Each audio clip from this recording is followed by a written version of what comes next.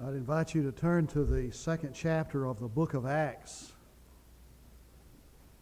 And I want to read verse 36 of the second chapter of the book of Acts.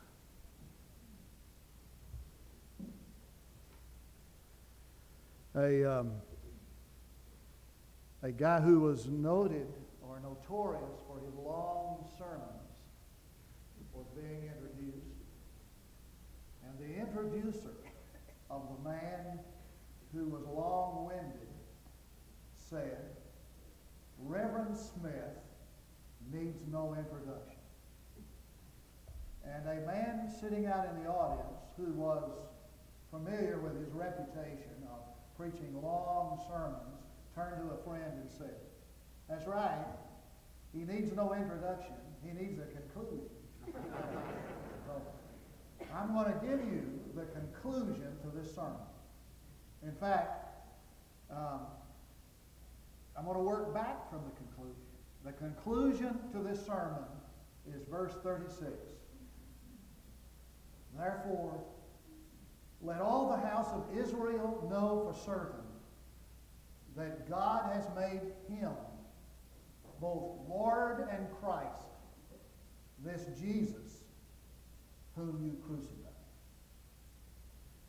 Now, when Peter made this statement, he made a bold, audacious statement.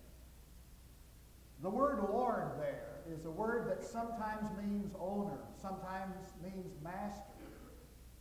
Sometimes it means the captain of the ship. Sometimes Caesar, king in whom rests all authority.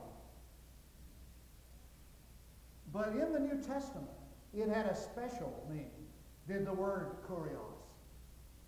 For kurios in the New Testament is the Greek equivalent of the Hebrew word Adonai, which is the name or word for God himself. And so when Peter made this bold statement, he was saying two things. He was saying that Jesus is the incarnation of the invisible God. And he's saying that Jesus is the one in whom rests full authority. Now, in our society, we make that statement. We say that all the time. Jesus is Lord. And it just, nobody bats an eye. It just kind of goes in one ear and out the other. But you and I need to be reminded that when Peter made this statement, he was speaking to a largely hostile crowd. And most of the people there did not want to hear, and they did not want to know that Jesus was kurios, the one who was the incarnation of the invisible God, and the one in whom rests full authority. Well, they were just 7 days removed from the fact that this man, Peter calls kurios, was crucified and died an ignominious death. And so to get up and make a statement at that time, in that place such as this, took a lot of courage and required a tremendous amount of substantiation. In other words, they were sitting out there saying, "Okay, big guy, prove it. You make a statement like that. What evidence do you have to substantiate that?" Now, what I want to ask you to do this morning is to be that crowd for me, play the devil's advocate, and I've come to make a claim this morning, and this claim is that Jesus is Lord.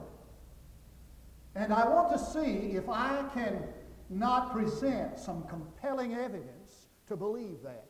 I believe this morning that I can take this sermon and work backward from it, and I can give you appealing evidence that that is true, even evidence that the most intellectual of you could believe. The first reason why this gospel is believable, and I can believe it, is because of the life that he lived. Look at verse 22. "Men of Israel, listen to these words. Jesus the Nazarene, a man attested to you by God with miracles and wonders and signs which God performed through him in your midst, just as you yourselves know. He's saying that Jesus' life was attested to by God with miracles and wonders and signs. He's saying God has done something in your midst, and you know it to be true. And what he did in your midst in the life of Jesus can be substantiated by his life, by these miracles, wonders, and signs. Now, I'm not inclined to believe that anybody here or listening to me would believe in Jesus simply because of the life he lived. But it is one block that should go into the foundation of a believable faith. Notice the things that characterized his life. Miracles. Now that's a word that means dynamically powerful events. Wonders. That word refers to the response of the people to these remarkable things they saw that resulted in their response. That's wonders. Signs is a word that refers to the significance of these things, these wonders and signs, these wonders and miracles that they saw. Let me see if I can illustrate like this. Jesus healed a blind man. That's the miracle. And the people said, wow, that's the wonder. And the sign is the significance of that. Jesus is saying, that's nothing. The reason I healed that man and gave him sight was because I am the light of the world. You need to know that. Jesus fed 5,000, and the people went, ooh, ah. That's the wonder. Jesus said, that's nothing. I'm the bread of life. And Jesus raised the dead, and the people went, wow. And Jesus said, that's nothing. I am the resurrection and the life. And there were these things that surrounded his life that were remarkable and profound and dynamic and awe-inspiring. And they had significance at every point. Now, when these people who were 7 days removed from his life were faced with this evidence, they didn't say, I don't really believe that Jesus fed 5,000 people with 5 loaves and 2 fishes. Somebody must have had a big carryout. And when they confronted the evidence of a man being healed of blindness, they didn't say, oh, I don't really believe that. It was another man they presented, not the person who had been blind. And when they heard that he walked on water, they didn't say, couldn't happen because there must have been a reef underneath the surface of the water that nobody could see. For when they were confronted with the evidence, they accepted the evidence at face value. Now, we're 2,000 years removed from that. And we have a hard time accepting things at face value. And the average man on the street, when you confront him with the evidence like this, might not really accept it as at face value because we have our presuppositions. Our presupposition is that miracles don't happen. For our presupposition is miracles can't happen. So if you have a presupposition that miracles don't happen because miracles can't happen, and you turn to the Bible and it says miracles happen, you have only one alternative, and that is to say that the Bible isn't true. They did not do this. For when Simon Peter stood up and presented the evidence, he said, you yourselves know it to be true. It's undeniable and incontrovertible. I want you to take that stone and add it to the foundation of belief. No, there's more. This is believable because of the prophecies he fulfilled. Now, when you read back through this sermon, you'll notice that Peter is quoting the Old Testament. He's quoting from the book Joel, the prophet. Now, he could have gone back to Genesis, and he could have quoted from any book, but he chose the prophet Joel and said that this is being fulfilled in this very moment. Now, people who are able to understand history are brilliant people, in my opinion. There's some folks who know history, they've learned history inside and out, they write history, they teach history, and they make history. I could never teach history. I don't know that much about it. Wasn't that great of a history student, to be honest with you. Couldn't write it because somebody would refute my writings. Don't make much of it, history, any significant history. One person asked Sir Winston Churchill one time, how do you think that posterity will view you? Churchill said, well, I don't know. I'm going to leave that to the historians, but since I'm going to write the history myself, I have no qualms. Now, I can't write history, and I'm not making any, and I'm certainly not going to teach history, because the people who know it and write it and teach it and make it are brilliant. But let me tell you somebody who is more brilliant than the people who write it and teach it. They are the people who predict it. They put it smart. Now you find a person who can predict history and it comes to pass, get his name because he's pretty intelligent. We call them prophets. And the Bible is full of them. And these prophets came along and they began to predict history. And they piled one prophecy of history on top of another, until they reached the heavens. And then along came Jesus and fulfilled every one of them. Bang, bang, bang. Now, do you know what the chances are that one person could fulfill all the prophecies of history that are made about him?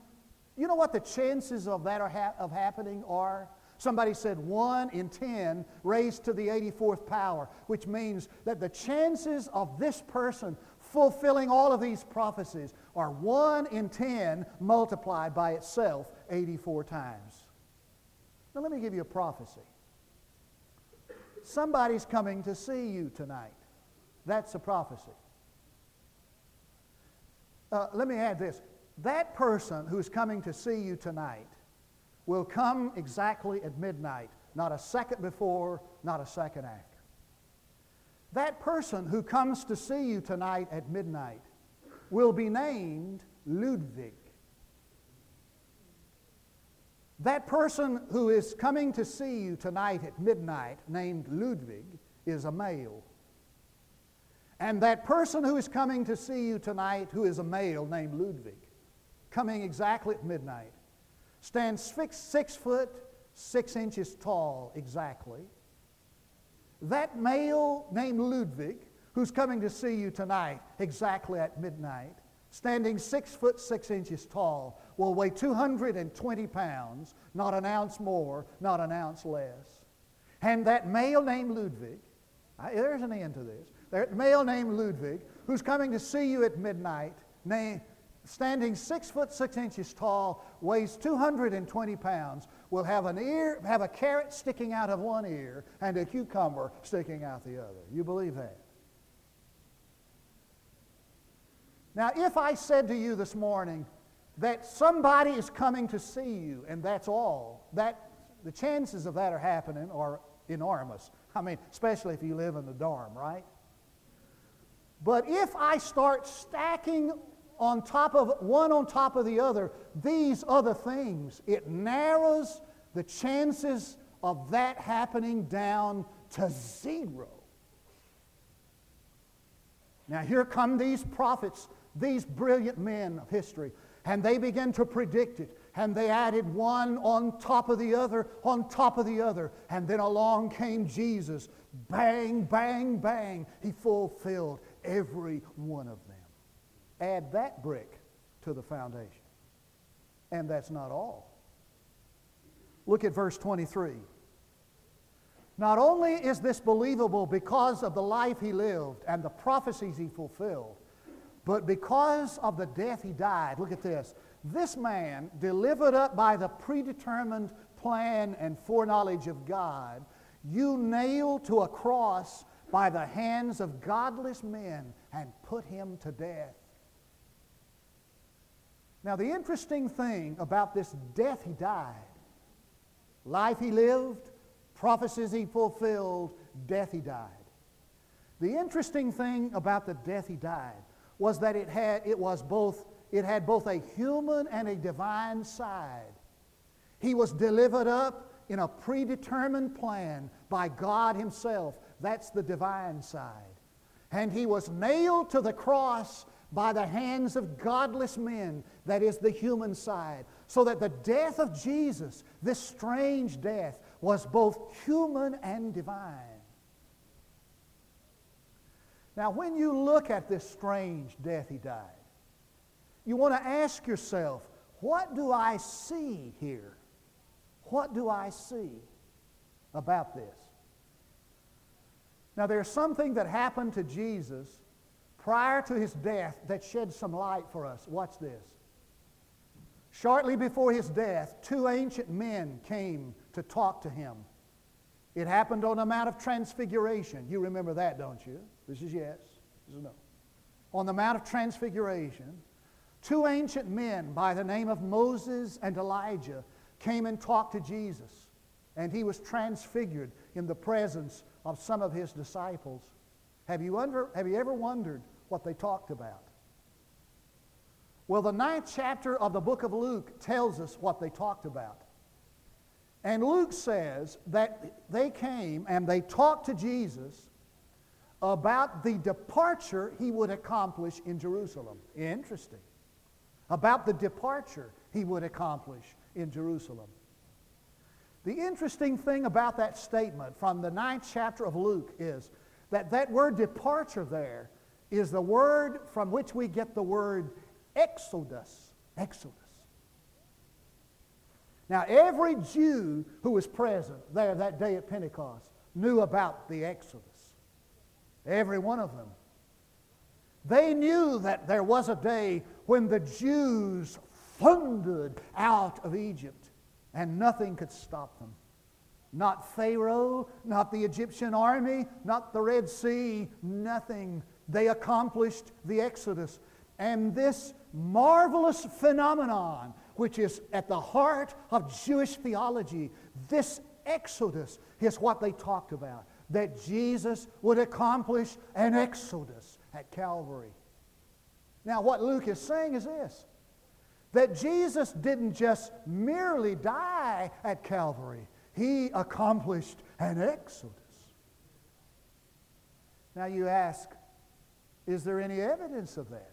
And there is. For when you begin to look at the death of Jesus, something happened on the cross. The Scripture says that at a point of time, Jesus cried, "I thirst," and they offered him this drink. Now this drink was a concoction of mind-altering drugs. It was a drug that was to dull their mind and dull the pain. And Jesus refused it, this mind-altering drug. And he was thinking to himself, I think, I'm fulfilling prophecy. I've got to keep my mind clear. I'm fulfilling prophecy. I'm fulfilling prophecy. And he turned to his mother and he put her in charge of the beloved. And then he turned to the repentant thief and said, "This day you'll be with me in paradise." Then he shouted, "It is finished." And he said to his spirit, "You may go now." Do you get that? He said to his spirit, "You may go now." And he died. And so remarkable was his death, and so unusual was it, that a professional executor who spent his life crucifying people, who stood there and watched this strange death, muttered, "This is the Son of God." Add that stone to the foundation. And that's not all. Look at verse 24. And God raised him up again, putting an end to the agony of death, since it was impossible for him to be held by its power. Now, I asked some in the early service, how many of you have a translation that has, but God raised him? Lift your hands. You got that? Oh, many of you do. Is that the NIV? But God raised him. G. Campbell Morgan calls this the most glorious word in the human language, but. And he talks about the fact that things are going in one direction, but God intervenes. And he describes all of these experiences in Scripture where that's true. Ephesians chapter 2 talks about we are dead in trespasses and sin, but God who is rich in mercy. You see that? And there was a preacher by the name of Martin Lloyd-Jones who preached at the Westminster Chapel in London, England. He has these huge commentaries. I have his commentary on the book of Ephesians. It's a 4-set commentary of sermons he preached. He preached 2 years on the 2nd chapter of Ephesians alone. He preached through the book of Romans, and he preached literally for months. Now you think I repeat. He preached for months on the one phrase, but God. But God raised him. Now, it's time for you to put on the sandals now, just a moment. And I want you to be that group that is there. And I want you to notice what is happening. And you're probably saying, well, now, come on, Peter, dead people don't rise. But if you had lived in that day, the newspaper headlines and the Jerusalem Morning News would have blared it. Tomb is empty. Body of Jesus disappears. Sightings of the body of Jesus are made and confirmed. And the CNN News would have run it every 30 minutes. Body of Jesus seen. Man Jesus crucified and buried, seen alive over and over again. And what about this Peter? He's this guy that coined the phrase, don't just stand there, say something. I mean, he was always tempestuous. He's the guy, you remember him? He's the guy that grabbed the sword and was going to defend Jesus in the garden, took a swipe at Malchus and cut off his ear. He wasn't hitting for his ear. He was headed for that seam that went right down the center of that Roman soldier's helmet, the weak spot, and he wielded that sword like a fisherman. He intended to cut him in half, Mal over here and cuss over here. And this guy stands up before more than 5,000 people and says, you are murderers, and you're not only guilty of homicide, you're guilty of deicide. You crucified the Son of God himself. What happened to this guy? Evidently, he believed that God raised Jesus from the dead. And what are you going to do about these sightings? Well, you say, well, I got that figured out. That's an hallucination. Oh, yeah, it could be, except, doesn't it seem strange that not just one person had that hallucination, but 10 had it at the same time, and then 11, and 500 had the same hallucination. Hard for me to believe it was a hallucination. You say, oh, I know what it is. It's a wish fulfillment. It's like when you wish for something so badly that you just think it comes to pass. There wasn't a single person there that wished that Jesus would suddenly appear in their midst again. They would have been ashamed because they had run, they had fled. They wished that he had never been crucified, but they certainly wasn't wishing he'd show up. All you say, I got it figured out. He wasn't really dead. You know what it means to scourge somebody? It's what the Jews call the near death, and they scourged him to the near death twice. And they put him in a tomb. You say, well, I don't know how it happened. He slipped out. How'd he get out? Through a crack. No, it's sealed. There was a guard there. Well, I know what happened. Somebody stole his body. His disciples did it. They stole his body. Doesn't make sense.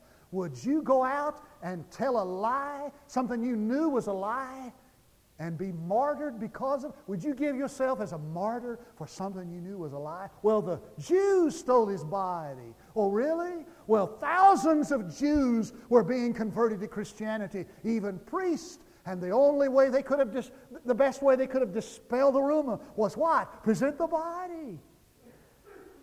There is an alternative. Listen to what I've heard him say. Destroy this body, and 3 days later. Destroy this temple, and 3 days later, I'll raise it up again. And he wasn't talking about the temple they worshiped.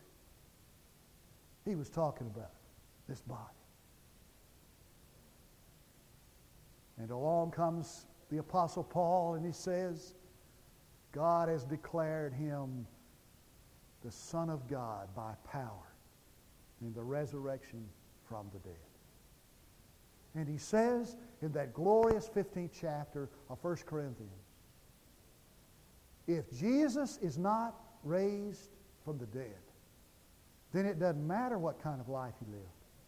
And it doesn't matter that he fulfilled prophecy. And it doesn't matter that he died this kind of unusual death. But he is risen from the dead, and we have seen him. Now you think that's all, but it isn't. Listen to this. Before Peter preached this sermon, there were these strange things happening. The sound of mighty rushing wind, cloven tongues of fire on people's heads, and men standing and speaking in the language that everybody there from foreign countries could understand. And what Simon Peter was saying is this. Watch this. Look around you, man. Look around you and see the evidence around you. Irrefutable, incontrovertible, undeniable, power, men on fire. And you see people and hear people speaking in a language they've never used before. Language of love. Look around you, man. How can you deny the evidence that is before your eyes? And what happened is that when they, listen to this, when they heard it, conclusion, they were pierced to the heart. This gospel cut through their barriers of unbelief like a hot knife in butter. This gospel broke down their barriers of rebellion and rejection like a battering ram until they cried like Thomas cried, my Lord and my God, my Kurios and my Adonai. How could you not believe it? Add that to the foundation. And I gave an invitation in the early service, and a little boy believed it. It's easier, perhaps, for little boys than big boys. But is this not compelling evidence to believe? Let's pray together.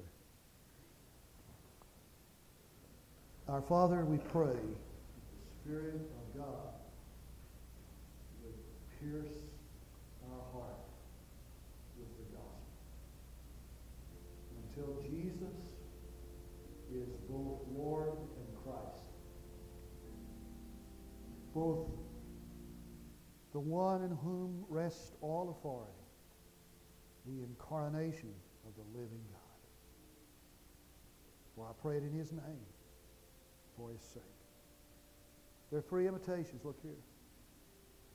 We give an invitation for those of you who've never confessed Jesus as your Lord and Savior. Doesn't help to be good. Doesn't matter to be a church member. Have you come confronting the evidence to a decision that He is the Lord and Savior of your life? Have you given your heart to Him? Maybe you need to come this morning because He's Lord, to place your life in church and the discipline of a church, or to rededicate yourself to Christ. While we stand to sing, we invite you to come.